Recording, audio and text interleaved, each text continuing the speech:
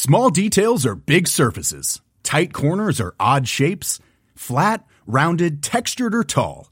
Whatever your next project, there's a spray paint pattern that's just right. Because Rust-Oleum's new Custom Spray 5-in-1 gives you control with 5 different spray patterns. So you can tackle nooks, crannies, edges, and curves without worrying about drips, runs, uneven coverage, or anything else. Custom Spray 5-in-1. Only from Rust-Oleum. Mom deserves better than a drugstore card. This Mother's Day, surprise her with a truly special personalized card from Moonpig. Add your favorite photos, a heartfelt message, and we'll even mail it for you the same day, all for just $5. From mom to grandma, we have something to celebrate every mom in your life. Every mom deserves a Moonpig card. Get 50% off your first card at moonpig.com. Moonpig.com.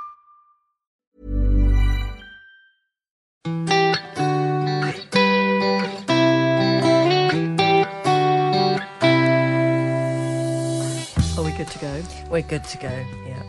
Well, this one is entitled... Let's just get straight in. We said we'd be really quick tonight because I've got to go to the cobblers and you're going up north. Right. It's entitled The Yahs. Yeah, you read it. Hi both. I was listening to yesterday's podcast where Jane was regaling us with the tale of her sleepless night in a Plymouth hotel, and Fee was recounting her noisy night after checking into a hotel where they rent rooms by the hour. I thought I'd share my experience of being kept awake in a similar fashion by a young Dutch couple who we named the yahs. I was backpacking around the world with my good friend Roz in 1990. This is from Wendy, by the way. We spent some time in Bali, where we rented a bamboo hut and enjoyed the then limited cuisine, which included every meal featuring bananas, from banana pancakes to fritters to porridge to smoothies, and occasionally just good old plain bananas. The huts we stayed in at the guest house were a sort of terraced affair with a thin bamboo wall separating us from our neighbours. Every night, thankfully, it was only 3, we were awakened at about 4 a.m. with the sound of "ooh, yeah" in a high-pitched voice, followed by "ooh, yeah" in a deep masculine one. These 2 retorts kept going for about 15 minutes with differing levels and lengths of the oohs and the yahs. And most amusing was when there was an ooh followed by a very long pause before the yeah. Yeah. I see. I'm out of practice. We might as well have been in the same room as the noises. It allowed us to imagine exactly what was happening. I've just retired from nearly 40 years of teaching in quite challenging comprehensive schools, and I'm loving being able to listen to you two on a more regular basis. Yep, leave teaching behind. Just listen to podcasts. Wendy, that's fantastic. Ooh, yeah. Oh, I shall never think of the Dutch in any other way again. No, I'll never think of the Dutch in the same way again. Sorry, it's been a long week. Do you ever think of the Dutch? Yes, I do. Very frequently. I'm always meeting people who say, have you been to the Soho House in Amsterdam? No, I haven't!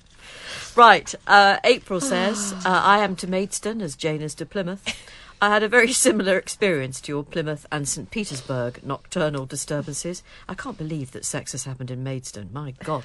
Well, on a short break in Maidstone a couple of years ago, we were awoken not once but twice by extremely noisy sex from the room next to ours. The difference between my experience and yours is that we had a 21-month-old and a 3-month-old with us, the latter of whom I was still breastfeeding. Sleep being in extremely short supply for all of us at that time, and having been terribly British and politely ignored the deafening noises during their first round, I wasted no time when things got going for a second time in hammering my fists on the wall and yelling in no uncertain terms that they need to shut the... insert expletive here, up. Relations ceased, but I just lay awake seething for hours afterwards. I'm sorry to hear that, April. I mean, it can't be easy, can it? You're trying to breastfeed a 3-month-old, and the noise of shenanigans, it's just not good, is it? Really it's not, isn't, no. I did wonder, I was thinking about your naval base experiences in Plymouth there. And do you think that might have had something to do with it? You know, if you're coming in off the ships, it's been a long time since you've seen your wonderful partner. Oh. Maybe it's just a city of love. Is that where I just went wrong? I should have just spent time at sea. It's not too late.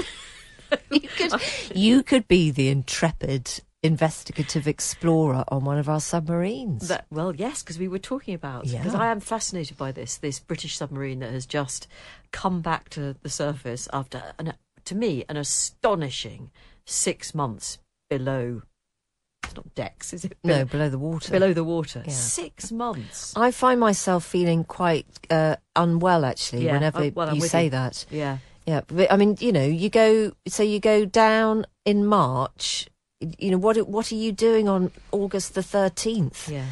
How do you mark the passage of time when you're in such a confined space? It properly gives me the giggles. No, I mean, if anyone listening has even the slightest idea of what it's like to be a submariner, or what it's like to be the partner of a submariner and not be able to make contact with them, have any kind of contact with them for 6 months. I mean, I know this is an unusually long period of time that they were under the sea, but it just seems quite remarkable to me. It does. Yeah. To be honest, even if you just swim a whole length underwater, we'll take an anecdote from that. Yeah. This one comes from Eleanor Sykes, who says, "Dear Fee and Jane, this is apropos of your podcast yesterday where you commented about what it must be like for teachers when children start in reception and those who may not be fully continent. Well, that is definitely an issue, and it's more of an issue when you have to teach little boys how to use the urinals.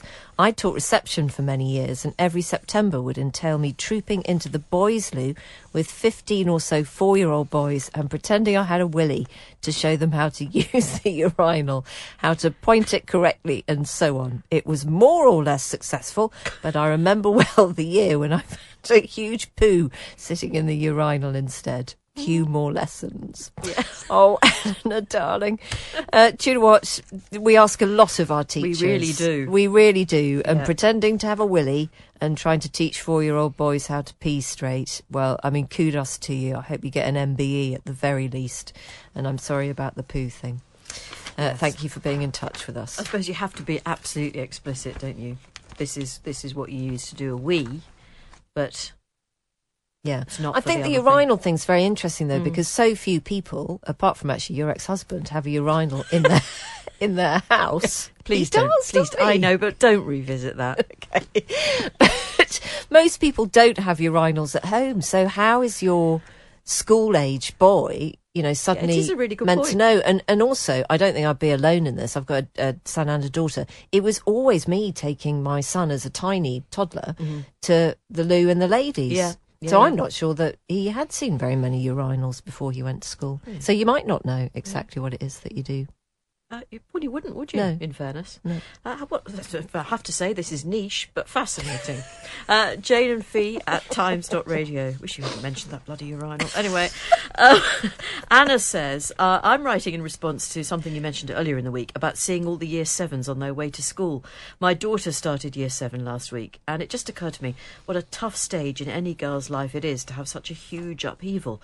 Talking to my mum about it, we said we couldn't believe anybody thought it was a good idea to make 11-year-olds leave everything they know, overwhelm them with new systems, knowledge and expectations, and in many cases do this whilst leaving lots or all of their friends. There has to be a better way, surely, says Anna. Well, it's not just girls, is it? I mean, I did see a couple of really sweet young boys making their way to their new secondary schools as well earlier this week when I was out and about early. Do you know, I can still remember the terror of my first week at secondary school because, like most people at primary school, we just stayed in the same classroom. And I don't have a very good sense of direction, and I just get very easily confused by logistics, as you know. And I just kept going to the wrong place. I couldn't understand this business of moving around the school for lessons.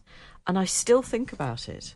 And obviously it's been a while now since I started secondary school. I'm more or less over it. Yeah. So I think that's maybe why I just look at these kids and I just feel, oh, God, I hope you're okay. It does get easier, doesn't it? Yeah. Some of them are just still so tiny They as well. are, Year yeah. 7 is that weird one where you'll have, weeny little people, and then you'll have some who've already shot up to about, nearly 6 foot tall. Yeah. And they're all bumbling along together, aren't they? Quite slowly with the slightly painful new shoes on this week. And you just want to hold them very close and wish them all the best of luck. This one came in from Rob, actually, earlier on during the week. So I hope you're still listening, Rob. I'm one of those, as you say, rare chaps who listen regularly to your chat /conversation /wittering, delete as applicable. bit rude, and enjoy it. Well, most of it anyway. I was caught by your anecdote. I can't say whose it was because you're a bit like Ant and Dec. We're not. We're so very, very different. And subsequent chat about the lost child. I'm an ex-teacher, 14 years before the mast. What does that mean? We're serving before the mast. It's a naval term. Yes, I think. I should know. You have been in the Watery Intelligence Service, haven't you? You know a lot about it. Served alongside Paddy Ashton. You're very across Plymouth late at night. This is all adding up to something. Well, you know about my visit it? to that place in Cheltenham. I have heard tell of that. Yeah. Anyway, I'm sorry I didn't know that term. So Rob is 14 years before the mast, ex-cub leader, a father of 2 and a grandfather of 4. But things would have to be pretty bad before I approached a child I didn't know, such as the zeitgeist now that almost any male approaching a child in the street or anywhere else is in danger of having his motives questioned. A uniform, police, scoutmaster or nurse may be some protection, but otherwise many chaps would feel like me and avoid the situation. I was a little surprised you didn't bring this factor into your chat. Well, thank you for bringing it into the chat yourself, Rob. And I suppose, do you know what, I really hadn't thought enough about that, actually. And I know that the advice that I've given to my kids, I mean, they're older now, but when they were younger, was absolutely that if they were distressed or felt in danger, they should head to, I always used to say, find a woman with a buggy, you know, because I just kind of would say that that's the safest person who's going to be in your zone. And I know that my advice has always been, don't head for the single man. No. So you're right to say that, Rob. You are right, I'm afraid. But I'm afraid to say it. But, yeah. And you are so the right person who would be able to help a kid out in trouble. And I wonder whether we ever get to a time in society where this email would make no sense. It would be nice to think that we will. It would be really nice. Let's just brief mention to Zoe. Hello, Zoe, in Fort Worth. I could listen to Clive Myrie all day long, she says. What a voice. Jane briefly mentioned the novel The Dutch House by Anne Patchett. That audiobook is read by Tom Hanks, and it is the most perfect pairing of text and voice I have experienced in all my audiobook listening. Sounds like a recommendation, doesn't it? Thank you for that, Irene. Oh, Zoe, rather. Zoe Irene is her full name. Thank you for listening all the way over there in Fort Worth. Then actually, it must be remarkable because it's come up with quite a few other listeners too. Henrietta wanted to say it's Tom Hanks doing The Dutch House. So it's obviously stuck with people. Yeah, okay. And Henrietta's with me on the pesto. Both my son and I overdosed on pesto when he was a baby, and neither of us can stomach it. He's now 15. I think there's a gap in the market for adult pesto, and it's literally called that. It has to taste different, not quite as sweet and oily. Adult pesto. All right, market it, go away, make your fortune. I want to hear from Robert Peston. Nearly Robert Pesto, but not. Right, take it away, girlfriend. He's got a beautiful voice. He's ITV's political... Well, he's got a voice. He's ITV's political editor, formerly of the Financial Times. Also been a big old noise at the BBC as well. Business editor and economics editor. Somehow, we don't know how, he's found time to come up with another of his pacey thrillers. This one is called The Crash. It's 10 years on from his first book, The Whistleblower. And essentially, it is about a maverick, very well-connected journo called Gil Peck, who darts all over London, talking to all his top contacts on one of those Brompton bikes. Fee and I are pretty much of the view that this could basically be Robert Peston himself, but who knows? Anyway, here is Robert Peston. Lovely to see you. Very nice to see you. Thank you very much for coming on the programme. Now, The Crash is set a decade after your first novel, The Whistleblower, but the central character is still the same. It's Gil Peck, but he's moved out of the dirty world of newspapers and into broadcasting. And how is he finding it? He's having an exciting time in the sense that there's quite a big story that he's chasing. He's slightly obsessed with getting scoops, and he's quite obsessed with the business of being a journalist. And so the collapse, or what he thinks is a period in which banks are going to collapse, and we're all going to pay a big price for their recklessness. Well, I imagine, like all of us at the time, he was sort of felt this was all a bit sad for the UK, but it kept him very busy, and he likes being busy. Now, at the time of the financial crash in 2007, just remind everybody what your role was. Yeah, sort of assumed you'd ask or remind people. I mean, sort of weirdly, I was also at a leading broadcaster trying to get scoops about the crash.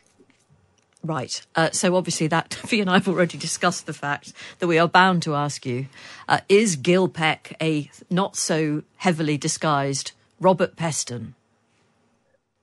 No, but there are lots of things about Gil Peck that I have experienced, and there are certain of his character traits that are my character traits. But no, it's not a sort of disguised autobiography. It is a bit of fun, actually. I mean, I can't remember. I think I might have talked to you about The Whistleblower when it came out, which, as you say, was sort of part one. And I just sort of took the view, since I've come to sort of fiction writing and thriller writing late in life, that it would be probably sensible to minimize at least some of the risks of, going into an area that was sort of relatively new to me. And I just therefore thought, why not write about worlds that I know intimately? Yeah. And I thought that way I could at least make it feel authentic. Sure. Yeah.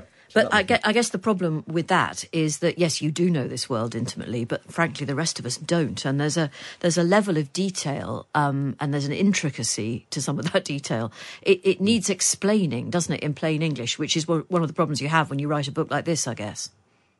I suppose so. I mean, I've been quite. I mean, I mean, if you're saying you hated it because bits of it were about bits of the city that you didn't find very interesting, and you weren't intrigued to sort of learn more, then I can only apologise to you. I mean, what I tried to do was, as I say, it's got to be compelling, and it's got to be compelling in two ways. One, it's got to be entertaining and fast-paced, and there's got to be lots of action and mystery and all the rest of it. And I hope there's that in this book. But equally, it can't be stupid. No, I mean, I didn't dislike it at all, Robert. I thought it was a proper page turner, to be honest. But can we just get on to the fact that your character Gil, he's kind of put off the story by his employers because, or at least there's an attempt by the banks, frankly, to steer him away from doing the story. So did that happen to you? How much pressure were you under at the time of the crash to frankly keep your trap shut? So there were sort of, there are a couple of aspects of this. I mean, one is I about 9 months before everything went bad, I was a little bit frustrated because I went to see, there was a particular senior editor at the BBC who I went to see, and I just said, look, I think, we are going to have a crash, and it is going to be, not only bad for the city, but because of the central role that all these institutions play in our lives, it's going to, lead to recession, going to damage us. And this individual said, well, when's it going to happen? And I said, well, the problem with crashes is you can see the direction of travel that you're going in, that they're going to happen at some point, but forecasting with precision when it'll happen, well, that's more art. It's more art. It's not a science. And this particular editor said, oh, well, look, I mean, it can therefore, it can hold this story, can't it? So that was that. But then actually, because the BBC was a place that was incredibly interested in exploring, I think, quite challenging things, they then did let me do some broadcasting on the crash actually happened. After I did the Northern Rock story, then that's when the heat got turned up, and it got turned up very considerably. People sort of wrongly, blamed me. They blamed the messenger. They blamed me for the run at Northern Rock after I disclosed that it had run out of money and gone, cap in hand for the Bank of England for support.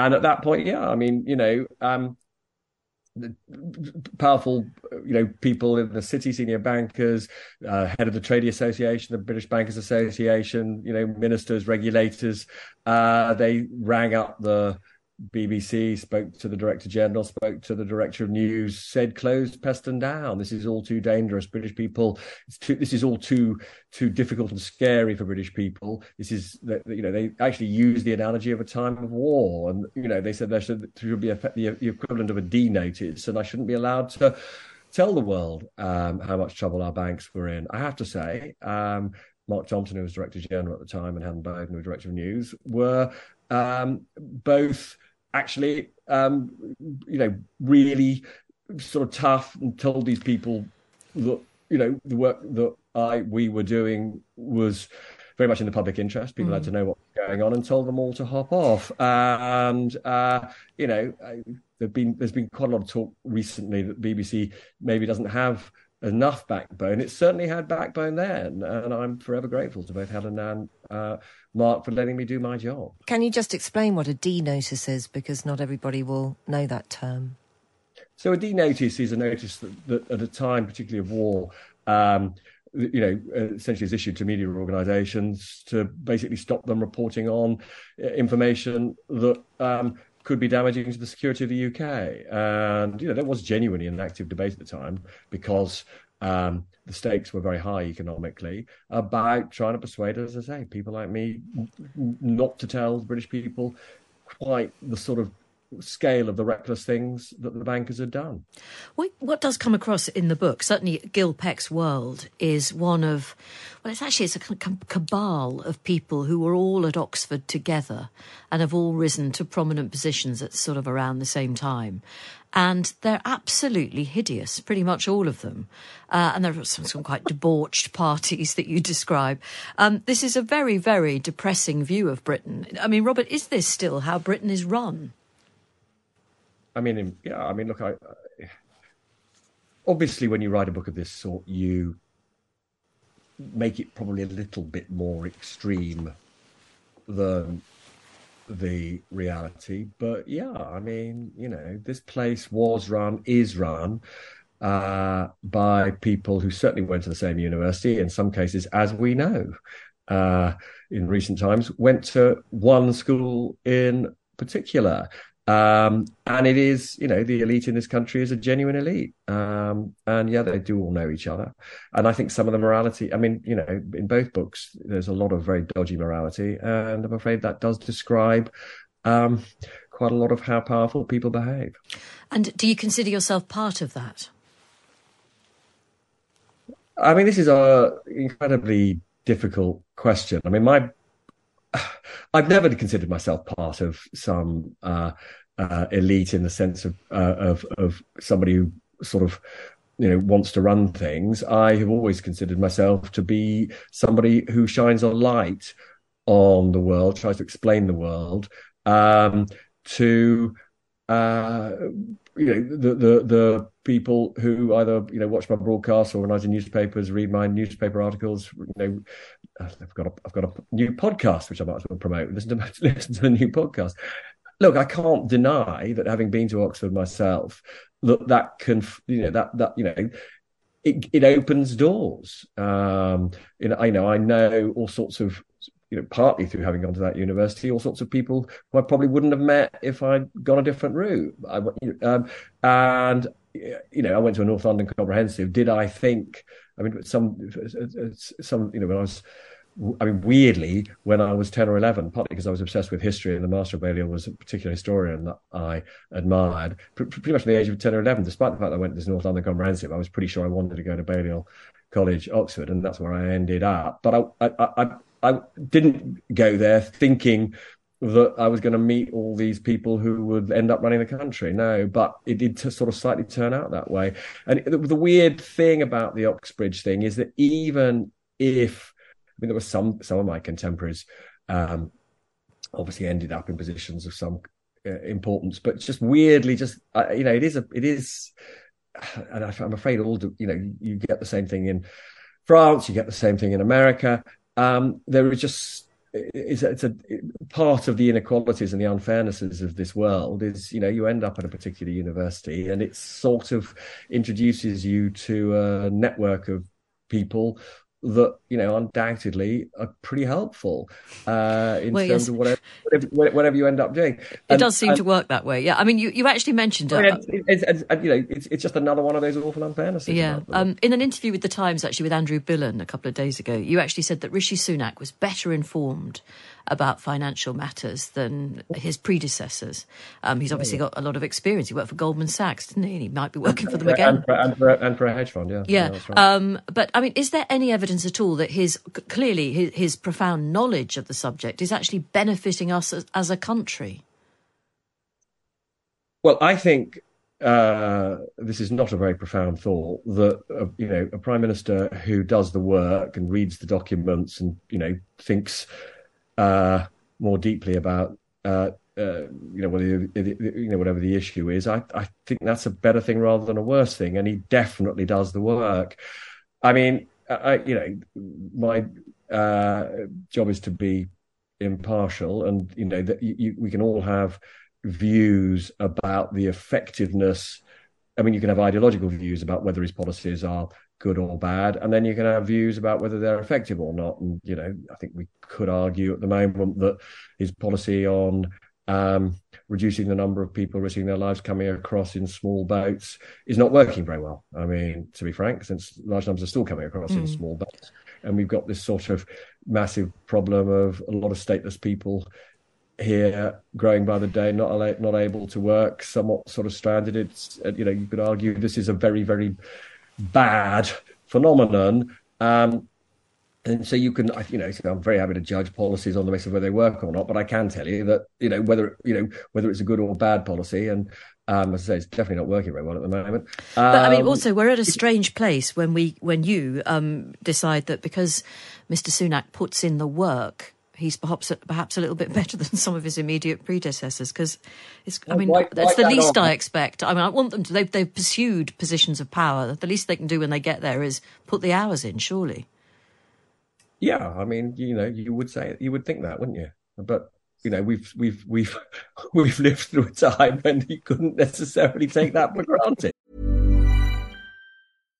Mom deserves better than a drugstore card. This Mother's Day, surprise her with a truly special personalized card from Moonpig. Add your favorite photos, a heartfelt message, and we'll even mail it for you the same day, all for just $5. From mom to grandma, we have something to celebrate every mom in your life. Every mom deserves a Moonpig card. Get 50% off your first card at moonpig.com. Moonpig.com. Robert Peston, who's got a new novel out. It's called The Crash. He is, of course, ITN's political editor. So, Robert, do you think it is inevitable that Labour will win the next election? Oh, nothing is remotely ever inevitable in this particular period of our history. It is astonishing how fast public opinion can shift, and it's also astonishing how people are acting in ways that we thought they wouldn't do. So it's definitely not inevitable, but it is also incredibly difficult for a government to win an election having been in office and overseen both chaos, some would say, of its own making. I'm thinking obviously of Liz Truss's mini budget, and having had a prime minister who held illegal parties in Downing Street, and having right now a period of economic stagnation, high inflation, squeezes in living standards that are leaving millions of people in pretty rum, old, difficult state. So and then you've had opinion polls that have shown Labour are significantly ahead, 15, 16 percentage points now for a good year or so. So I mean, as I say, it's very likely that Labour will win the general election. But if I were Keir Starmer, I wouldn't be engaging in hubris, no. And he's up against it in the sense that there's a limit to what he can actually say, isn't there? Which is why he's not saying a great deal. We don't actually know what too many of their policies are going to be, because he's doing that thing about, what is it, carrying the Ming vase across a sitting room or something. Yeah, I mean, look, I do think that he could probably, and maybe is now beginning to to do this, he could probably show a little bit more about what he stands for and what he's going to do. I mean, only in the last 24 hours, we have seen him come up with a different kind of immigration policy from the one that Rishi Sunak has adopted, and taken some risks in terms of talking about closer cooperation with the EU, and actually ending this position of making it completely impossible for any asylum seeker who crossed the channel to apply for asylum. So, he is taking some risks, and, maybe that'll continue. So maybe we will know a little bit more about who he is and what they stand for. And we've got about a year to go. Things like the triple lock, which are of huge interest, actually. What on earth can any government do about that doesn't just put off potential voters? I mean, the problem with sort of rational debate about so much of this stuff is, all parties want to win elections, and older people tend to be the people who vote, as you know. And one of the reasons I'm absolutely certain that the government will, or the Conservative Party under Rishi Sunak will put the renewal of the triple lock into their manifesto is Rishi Sunak needs votes. He doesn't want to alienate older people. I think there are sort of two things, though, to say about the triple lock, which slightly pull in different directions. One is that, yes, it has been very expensive and will become even more expensive at a time when there's, public finances are frankly in a mess, and quite a serious mess. And I think it's the IFS has calculated that the triple lock could add something like £45 billion to public spending by 2050. That's in real terms. That's a lot of money. On the other, and it's also true that relative to younger people, older people have done very well out of government policy over the last sort of 13, 14, 15 years. Pension has gone up about 14% in real terms, while benefits for people of working age have fallen 9% in real terms. But on the other hand, it's not that long ago. I mean, you may remember that in the 80s and 90s, pensioner poverty was a very, very serious problem in this country. And it's a good thing that pensioner poverty has been eradicated. I think the challenge is not to force, the goal can't be to, allow pensioners to fall back into poverty. The goal has got to be, how do you lift working age people out of poverty? That's got to be the ambition. So, Robert, you've worked in these two huge fields of importance in terms of policies. You've worked across finance and you've worked across politics itself.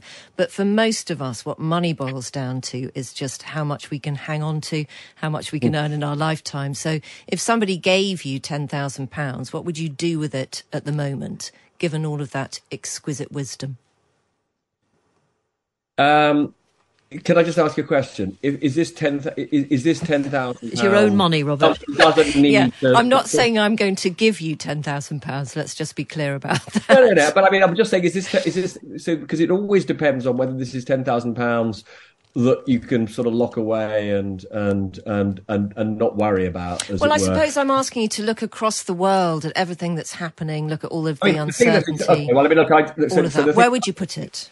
I'd put it into some aspect of artificial intelligence. I mean, I'm very, very excited about what is undoubtedly a big industrial revolution that we're just starting. It's going to transform the world of work, and it could actually do something about the biggest problem that many Western countries have. In fact, got yet another book coming out in a few weeks, which is called Bust, and which is looking at essentially big problems that the UK and other Western countries are facing in terms of our living standards and public services, and just the mess we're in. Also the political crises many countries are in, including the UK.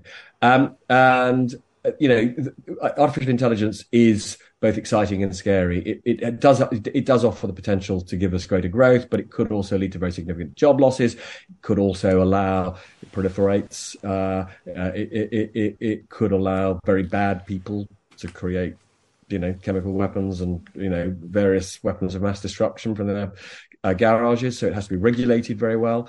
We're a long way from seeing that kind of regulation. So, it's a really big social and economic change that we're starting with. And if you were just looking for something to, if you're genuinely saying, well, where would you put your money? You would put your money into some aspect of all of this that's going to benefit from artificial intelligence. Well, thank you for that. That's a tip I'll write down. Just very briefly, you did come out with a very supportive statement about Hugh Edwards at the time of his suspension. I know you work very closely with his wife.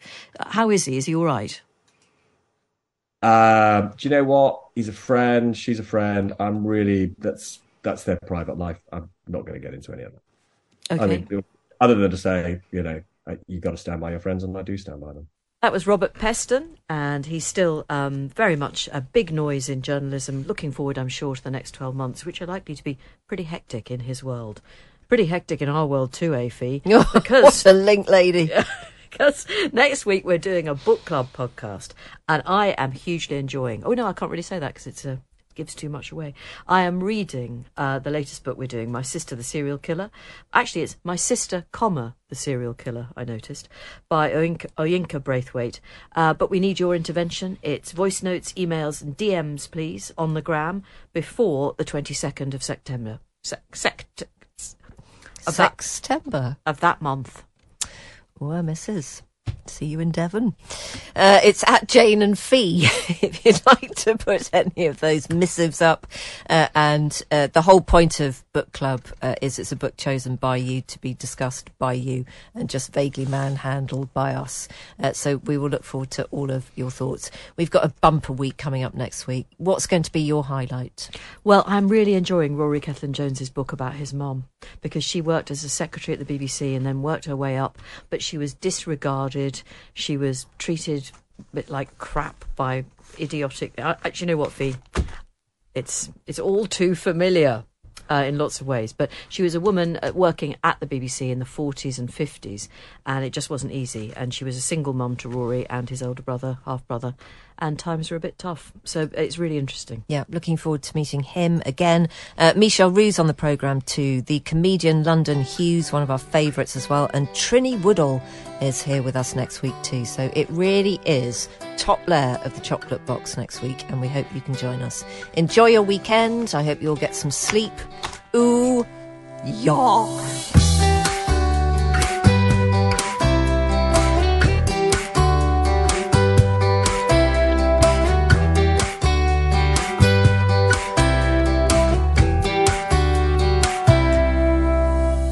We're bringing the shutters down on another episode of the internationally acclaimed podcast Off Air with Jane Garvey and Fee Glover. Our Times Radio producer is Rosie Cutler, and the podcast executive producer is Henry Tribe. But don't forget that you can get another 2 hours of us every Monday to Thursday afternoon here on Times Radio. We start at 3 p.m. and you can listen for free on your smart speaker. Just shout Play Times Radio at it. You can also get us on DAB radio in the car or on the Times Radio app whilst you're out and about being extremely busy. And you can follow all our tosh behind the mic and elsewhere on our Instagram account. Just go onto Insta and search for Jane and Fee and give us a follow. So in other words, we're everywhere, aren't we, Jane? Pretty much. Everywhere. Thank you for joining us. And we hope you can join us again on Off Air very soon.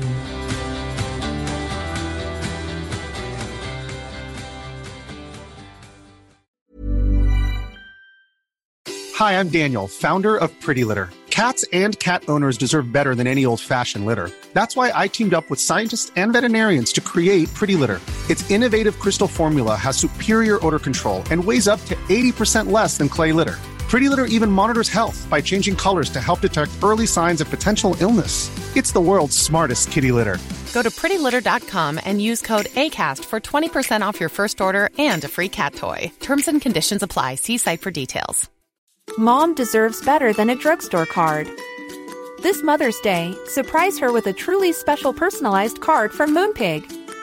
Add your favorite photos, a heartfelt message, and we'll even mail it for you the same day, all for just $5. From mom to grandma, we have something to celebrate every mom in your life.